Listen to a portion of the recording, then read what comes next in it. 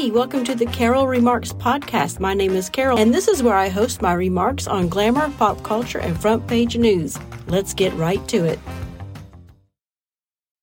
Good morning. Wednesday, halfway through the week. Hope you're doing great. Okay, I would like to thank Sarah the Roma, Sarah Toothpaste Words on Twitter. Big, huge Kansas City Chief fans. Congratulations on the Super Bowl. She knitted me a Bengals hat. Oh my gosh. I'm so excited and just blown away by this gesture, her talent, her thoughtfulness. Oh my gosh.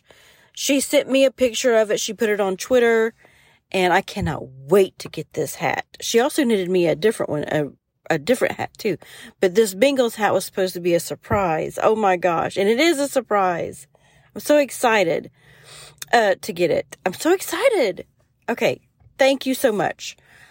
So on with some other things that I was listening to on the way in. Folks, we are in trouble. We are in more trouble. Apparently this is not being reported anywhere, except I did hear it on the news this morning on Breitbart News on the way, and I listened to, usually it's Alex Marlowe on there, but I think he's out for the rest of the week.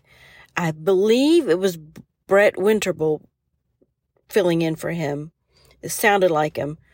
And he was saying that, Chuck Schumer and all of them were celebrating about the 100th progressive judge that they have just installed. 100 judges. Progressive, radical, Soros-backed kind of thing. Judges, radical, equity, young, diverse, progressive radical lunatics for judges. We are in trouble. And he also said that they are also on track to install another 100 judges. Y'all, we are in trouble. Trouble. I'm going to have to study up on these federal judges and how many there are and how, where, and all this stuff. I'm not real familiar with that, how that process works, although they did have somebody on, I guess, interviewing for a potential federal or moving up in the rank, whatever. They were interviewing her, and they asked her if she knew what Article 2 was. Then they also asked her if she knew what Article 5 was, and she did not.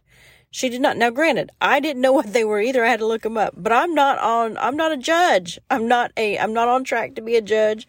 Never have, been a judge. Now, I'm stunned by that. They just simply asked, do you know what Article 2 is about or consists of? And she's like, no, I do not. Do you know what Article 5 is about? No, I do not. And she is a judge, and she's on her way to be moved up. Wow. Shocking to me. Shocking. What else there was something else I wanted to talk about, but now I can't remember. Hold on. Oh, yes, I know. The Michigan State University shooter. I don't even know his name. I see his picture, though. He is a African-American man. Probably, I think they said he was in his 40s. No association with the university whatsoever.